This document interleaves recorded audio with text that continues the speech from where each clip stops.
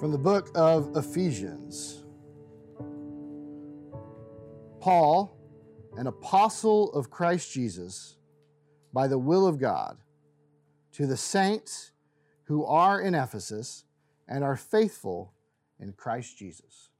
This is the word of the Lord. Thanks be to God. You're like, that was a little short. Yeah. So we're going to be doing a Bible study or a sermon series or whatever you want to call it on Ephesians. This is the book we're in. So we're just getting just the smallest bit today. We're going to get some into the background of this book, this letter, and we're also going to see why this is important for us. But I want to make sure, like I said, that you get a little postcard. And we've got extras. So this is the name of this sermon series. Man, it feels fun to be doing sermon series. It's like flashback to my non-denom days. Actually, I don't think I've ever instituted a sermon series. I've sat through many of them, and I've made a lot of videos for them, but this is maybe the first time I've ever done a sermon series. So I'm very excited. The name of the sermon series is We Are All Saints. We are all saints, and we're going to see why. And guess what? Fun reveal. That's the name of this church plant. That's the name of this mission. This church plant, we're going to be called All Saints. All Saints Waco or just All Saints. And we're going to see why that name is so important. And I could talk a lot about it. But I would say, make sure you get at least one. This can go on your fridge or be a bookmark or something. And there's some extras too. So if there's someone here like, hey, they might be interested in this church plant, you could pass it along and say, hey, if nothing else, there's some art, and you can either go on this side or this side. There's a little bit of art and a cool N.T. Wright quote about the book of Ephesians, so that can be in your bookmark or something. So I'd encourage you to grab an extra one as well. But let's move into a study of just these few verses, and like I said, the background of the book of Ephesians. O God, may the words of my mouth and the meditation of my heart be acceptable in your sight, O Lord, my rock and my redeemer. So like I said, today we're going to talk just about the background of this letter in those first few verses. And I think this study is going to be essential to the life of this church. So instead of telling you up front the reasons I think it's going to be so crucial, I'm just going to dive right in, and I hope it's clear by the time I'm done speaking how absolutely critical these words are to those of us gathered here today, those who are going to gather in the weeks, the days, the months, the years, hopefully, God willing, the decades ahead. And I hope that whoever comes into this work they would know that we began this work with a seed of God's word being planted in our hearts, our human hearts. So God, your word speaks. You speak to us now. All right, this sentence, Paul, an apostle of Christ Jesus by the will of God, to the saints who are in Ephesus and are faithful in Christ Jesus. So first, how does Paul identify himself? What does he say about himself? It's okay, you can talk. He's an apostle. Does anyone know what apostle means? A what? A student? No, it's got that'd be disciple. So Paul is not a disciple. He's an apostle. He doesn't make the cut for the 12, but he's the last apostle. Somebody, a leader who has met Jesus in person? That's definitely tied to it. But does anyone know Greek here? Anybody got any Greek? Yeah. Sent. It is sent one. That is the literal meaning of the word apostle.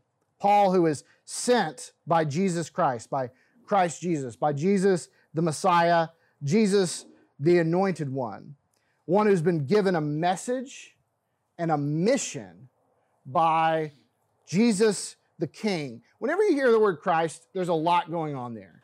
And I'm not saying this is a direct translation or that this should be all that you hear. Please hear lots of things. Definitely don't hear a last name. Here, maybe a word king is helpful. Don't think that sums it up. Definitely when we hear the word Lord, king pretty much sums it up. But if you hear the word Christ, let the word king kind of dance around in your thoughts. So Paul has been sent with a mission and a message by the King Jesus. Paul is sent by the true king, and he's sent with a message and a mission. When did that happen? Well, that happened, we saw, at least in part, in Acts chapter 9. So we find that bit of Paul's personal story and the church's history there. So at that time, Paul is named Saul, and he's been marching around the Middle East, and he's been trying his best to make sure that this new movement of Jesus freaks who call themselves followers of the way get stamped out. He's trying to make sure they get completely eradicated. He's on a mission, and he's been given a message. He's literally carrying letters here that allow him to capture people, proclaiming Jesus to be the Messiah, the King, and bring them back to Jerusalem bound in chains. And then what happens? Well, Jesus shows up, he's knocked off his horse, and Jesus says, Saul, Saul, why are you persecuting me? Well, what in the world? Not only does he encounter the risen Jesus, he is told that the task he has taken up is evil, and that this wicked work is having a greater and more grievous effect than he could ever have imagined. Saul, it turns out, isn't just persecuting Jesus' followers. He's not just attacking these followers of the way. He isn't only hurting people who are later going to be called Christians. He is attacking Christ himself. Saul, why are you persecuting me? So we have to recognize, as Saul did on that day and came to recognize even more fully, that when we follow after Jesus, we don't just join a church or a movement or a philosophy or an ideology. Something happens to us on an ontological level. What's that mean? It means that we in some way become Jesus without ceasing to be ourselves. And Jesus in some way becomes us without in any way diluting who he is. So when God looks at us, he sees Jesus. That's it. When God looks at us, he sees Jesus. And when Jesus looks at us, he sees himself, his own body. Or, a really helpful way of thinking about this, he sees his bride. I could tell you some stories of just only happened a few times, but where someone has done something in my presence or earshot to upset Catherine. And I can tell you that I've never been more heated in all my life than in those few exchanges. Thankfully, very few and far between. It would have been better for the people to have said something mean to me. It would have been better for them to punch me in the face than say mean words in my earshot to my wife. This may be a little weird, and we can talk about whether it's a good idea or not, but it is a great illustration. So in a very traditional wedding, it ends with a proclamation of what? Does anybody know? I mean, there's lots of things said, but just the most, yes. Speak now or forever hold your peace. Oh, that's a good one. That's not the end. That may be the end of the marriage. It may not actually get to that part. But the pastor, the priest says something. The bride and groom, they turn around, and what does the person say? Mr. and Mrs. Husband's name. Mr. and Mrs. Husband's name. We're going to see in this book of Ephesians how that is one of the primary ways that we understand the church's relationship with her Savior, introducing Mr. and Mrs. Jesus. That is the realities. So that Jesus can say, why are you persecuting me, even though Saul is attacking the church, the same way a husband would say that about his wife, or I think vice versa, but there's something important about Jesus' husbandly role. Now, I don't really care. That's not the practice in weddings is not a place I want to plant my flag, a hill I want to die on. If someone ever came to me and said, we want you to say something different at the end of the wedding, I would listen to it at least. But we can certainly recognize the validity of the practice without denying the problems that are inherent when we live in a fallen world with sinful people. And it's actually helpful to me that might be a controversial statement these days, because it helps me know, like, it is controversial because it is radical. That is a radical statement. It is a statement of complete and total identification. Radical identification. What have I been saying? What's the phrase that keeps coming up in this church plant movement? Withness leads to oneness. That is a statement of withness and oneness being the same. Mr. and Mrs. Jesus. We're going to see how important marriage is again as we move into the book of Ephesians.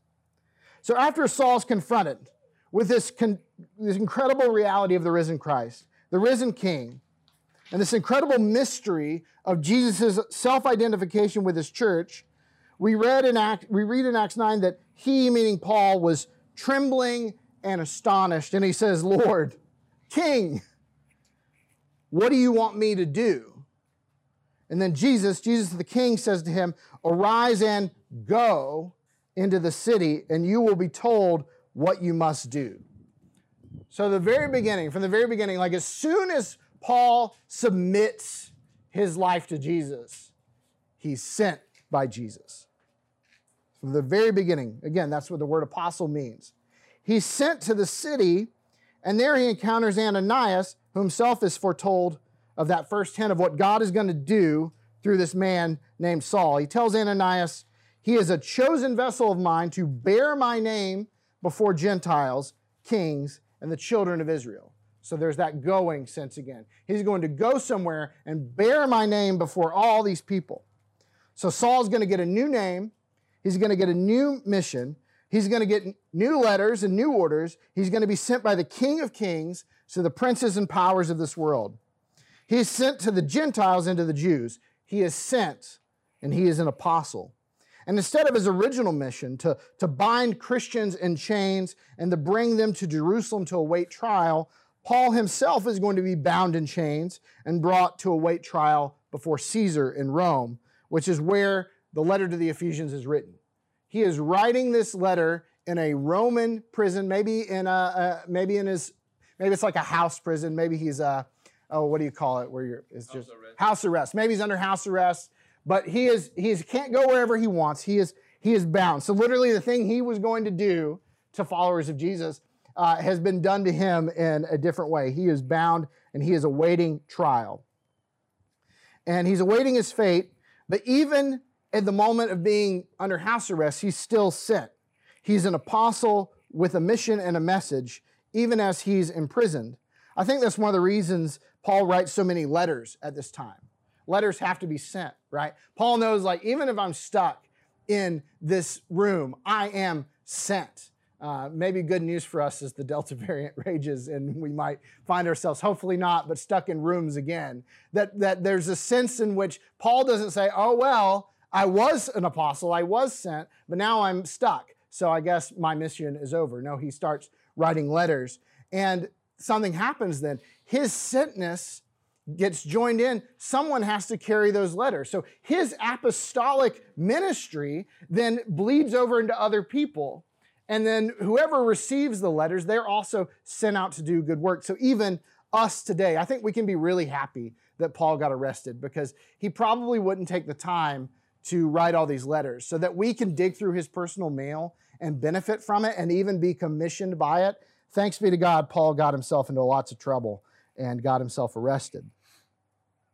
So he's in Rome for a reason. So he's been sent by the Lord Christ, by King Jesus, to proclaim the good news even in the courts of Caesar himself. Jesus said this was going to happen, right? He said, I'm going to send him. He's going to bear my message and bear my name to the kings, to the Gentiles. So he's waiting to get a hearing in front of the most powerful king in his day on the earth.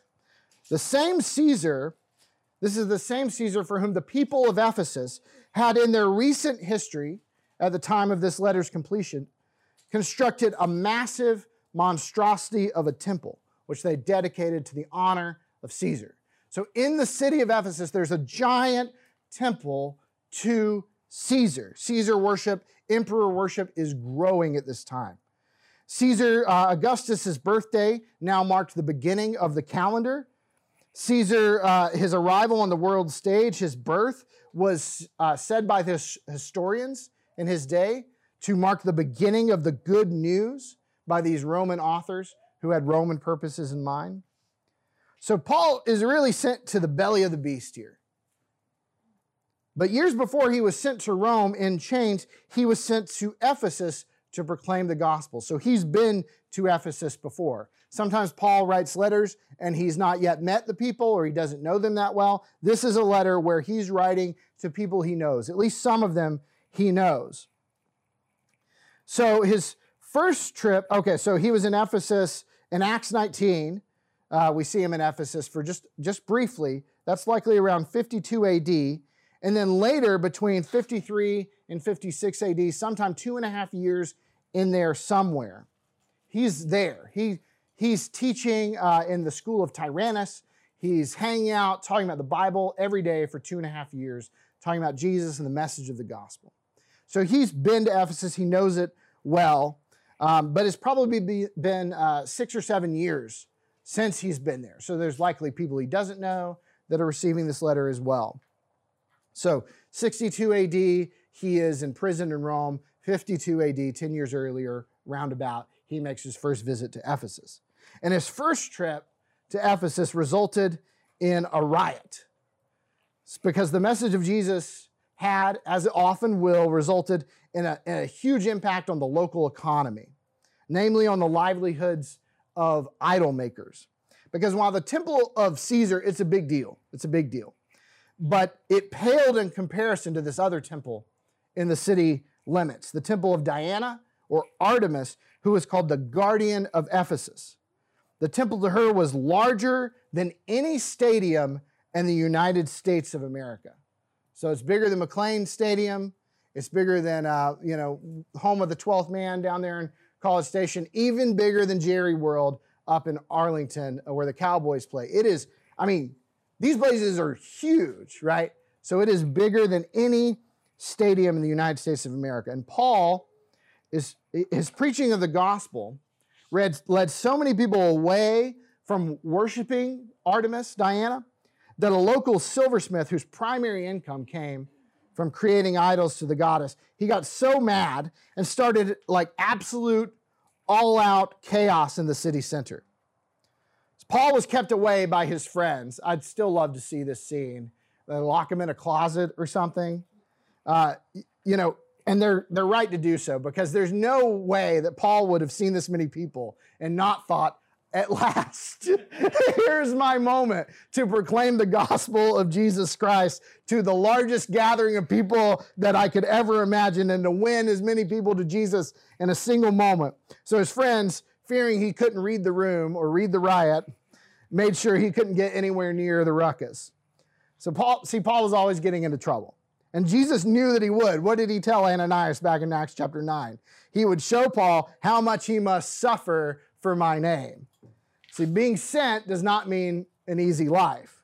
Being called does not mean being comfortable. Being called to start a church plant doesn't mean that the power will work in the place where you reserve the room for the power to work. It doesn't mean everything's just going to fall out before you. That's not how we know we're sent. That's not how we know we're a mission, that things just work out for us. Most people think that they're called to something, right? Or that they want to be called to something. But we have to be careful. Because if we sift through and we seek and we scratch our heads and at last perceive that the source of our calling is from us, from within you, from listening to yourself or finding yourself or following your bliss, if that's where the source of calling comes from, you're going to burn out. Look at Ephesians chapter 1, verse 1 again. What does Paul say? Where does Paul say his call comes from? Paul, an apostle of Jesus Christ, by the will of God. By the will of God, not from himself, not because he's qualified, not because he's the man of the hour or the guy with the answers or the coolest kid in town. He is an apostle not because he applied and had a good resume and got the right references sent in. He is an apostle by the will of God. He is one who is sent because God chose to send him. And we better be sure of it. You better be sure of it. We better be sure that our calls are true calls from God, because we're going to suffer for our calls if they're worth anything in this life. So you better be sure that as you take up your cross and find the hill that you want to die on, that you are called by Almighty God who has conquered through the cross and overcome death itself. How can you be sure of your calling? That's a great question.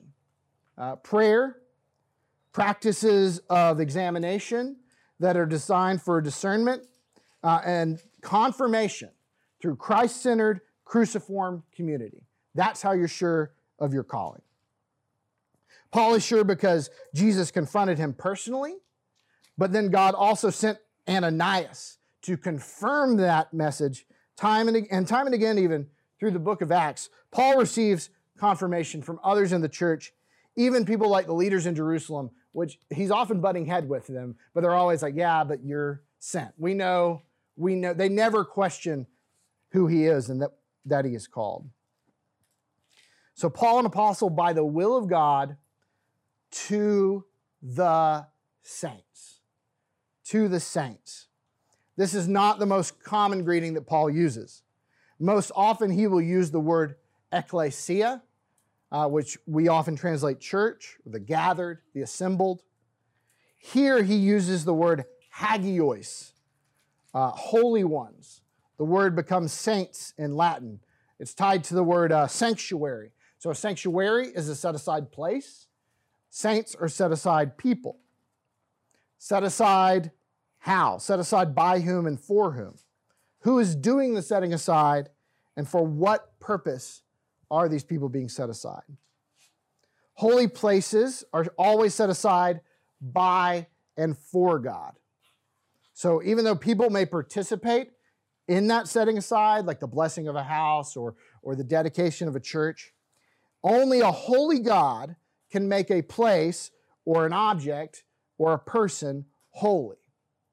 Only Jesus, the Holy King, can claim dominion on this earth on behalf of the heavenly realm. Only the Holy Spirit can sanctify. So it's actually possible to read Paul's earlier statement into this phrase as well. To the saints who are saints by the will of God. We're going to notice as we move through this letter something spectacular. Did you know that there are instructions in this letter? Did you know that Paul is writing to tell them that there are things they should avoid, as well as things they should lean into and take up? But wait, I automatically say, they're saints. Saints don't need instruction. Saints don't need advice. Saints don't sin. Saints don't struggle. I want you to do something. This is weird, but I want you to find the word saints somewhere on the desktop of your brain. Okay, do you see it? It might be a folder. Maybe it's a JPEG. Whatever it is. I know it's weird. Just go with it. I want you to grab that icon, and I want you to drag it all the way to the recycling bin or the trash bin, whatever it is, whatever operating system you've installed up there. Okay, I want you to put it in, but this is really important. This is the most important part. Hit empty bin. Do you feel it? So rewarding and refreshing. It's gone. It's gone. Friends, brothers, sisters, saints, we have to get this picture right. This is not being nitpicky. There are huge ramifications if we don't do the work to redefine this word, actually to return to the original definition. I love the saints of church history. I do. What a great cloud of witnesses. But we are all saints. If you have been called, if you have accepted the call, if you belong to the church, then you are a saint. You are holy. You are set aside. It does not mean that you are done, that you have arrived, that there is no work yet for you to do, but the work does not save you. It cannot save you. The work does not earn you the name saint. The real work that we have to do is learning to rest in the reality of what God has done for us in Jesus Christ and what He wants to work in and through us by the power of the Holy Spirit. and to recognize that the reality of our identity is secure not through our accomplishments, but through grace. If you've put your faith in Jesus, then the Holy God has grabbed hold of you and set you apart by his power and for his glory. For his sake, he did this, and for the life of his world. You may not feel holy. You may not feel holy. But it doesn't depend on your feelings any more than it depends on your actions. The triune God has grabbed hold of you, and his hold alone makes you holy. So let's read St. Augustine. Let's certainly do it. But let's get to know St. Britt or St. Keegan or St. Carlos or St. Schuyler or St. On and on and on and on and on. Let's get to know these people whom God has put in our life. Your life is hidden with Christ in God, Paul says in Colossians. So go ask him even about yourself. Let's not just get to know the saints that are out there. Let's get to know the saint that we don't even know yet. It's hidden from us. But Jesus knows that person. When he is revealed, we will be revealed with him. We will be like him. I don't care what you call me, by the way. I mean, I do care some things you could call me. But Matt or Matthew, whatever, don't care. I don't need to be called like Father Matthew. It doesn't do, like, it's not necessary for me to be in relationship. But I'll tell you that when I am, it does do something to me. I go, oh, all right, Father, that's me. Oh, that's who I'm supposed to be. That's what I am. It does something, it calls me up in a way. My nickname in Baylor's marketing department I guess it still is, they just didn't know what to do with this priest who was making videos about line camp. So they called me Saint Matthew. There was a lot of pressure there. Don't feel the pressure. Don't feel the pressure. And here's why you shouldn't feel the pressure. You didn't earn it. You didn't earn it, so you can't lose it. The security of your sainthood, it's not yours to worry about. Recognize the high and holy calling that it is. See that summit and be stirred to climb that mountain with Jesus, but know that the rewards are already yours in Christ. We are all saints. Okay, I know I need to wrap this up. I really don't want to. I just want to keep talking about the Bible, but we got to wrap it up. Just a few more things. There is no delineation here between any parties. There's no Jewish saints. There's no Gentile saints. There's no rich saints, no poor saints, no male saints or female saints, no Republican saints or Democrat saints or independent saints, no vaccinated saints or unvaccinated saints. There's no black saints, no white saints, no American saints, no Chinese saints. We're going to catch Paul's vision as we go along regarding what God does to dividing walls that seek to rend and wreck his church, his saints. But for now, you've got to have that in mind as we move forward. To the saints who are in Ephesus. The only thing that qualifies this at all is that these people happen to be in Ephesus. And guess what? Some copies of the letter don't even have those words. This was likely an encyclical letter, meaning it was meant to be cycled around.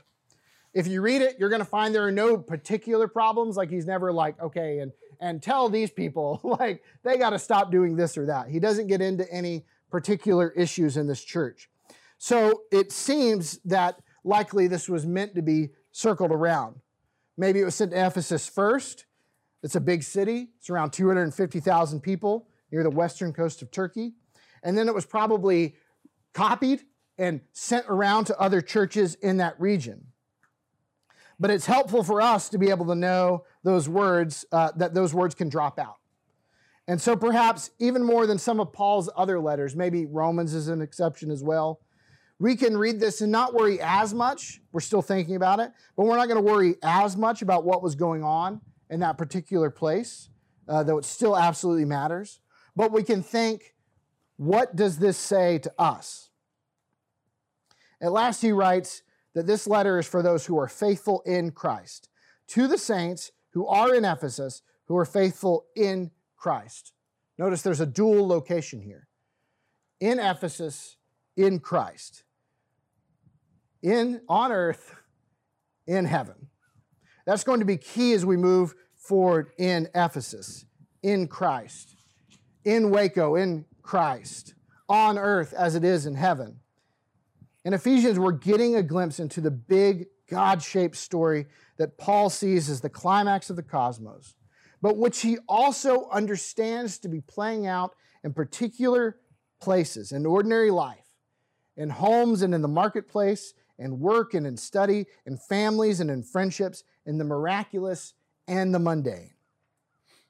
What does that phrase, faithful in Christ, mean? It is possible to read it, and we certainly shouldn't avoid the reading that's about those who persevere in the faith. Jesus calls us to persevere. He asks us to hang on, not to be choked out by the worries of this world or become burned out because we didn't put our roots deep enough into Him. Paul invites us to imagine living a life aimed at running the race and keeping the faith. Those things are good. But let's not ignore what came before. Paul is an apostle by the will of God. These are saints by the will of God. So these Ephesians, and we Wacoans or Woodwayans or Golsonians, are saints by the will of God. Christ invites our faithfulness, but He is also faithful to us. And God names us faithful because of Him. So while we are called to be faithful to Christ, we know that we will fail and we will falter. We will sin and we will stumble. But we have been saved by grace through faith, not of ourselves, so that none of us can boast. And so when God the Father looks at us, when He looks at you, I said it before, I'm just going to say it and end it here. He sees Jesus, His beloved Son, in whom He is well pleased. When temptation comes our way and we give in, the Father sees Jesus rebuking Satan in the wilderness.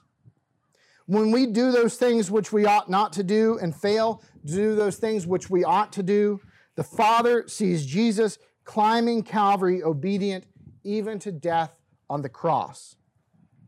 So you may fail on your own, but in Christ you are faithful.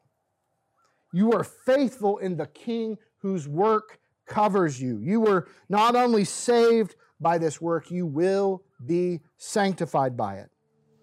But long before you comprehend that reality, it begins to work on you and in you and on your behalf. Long before you can own the name saint for yourself, the Father calls you holy, and Jesus calls you His saints by the will of God and the power of the Holy Spirit. In the name of the Father, Son, and Holy Spirit, we pray. Amen.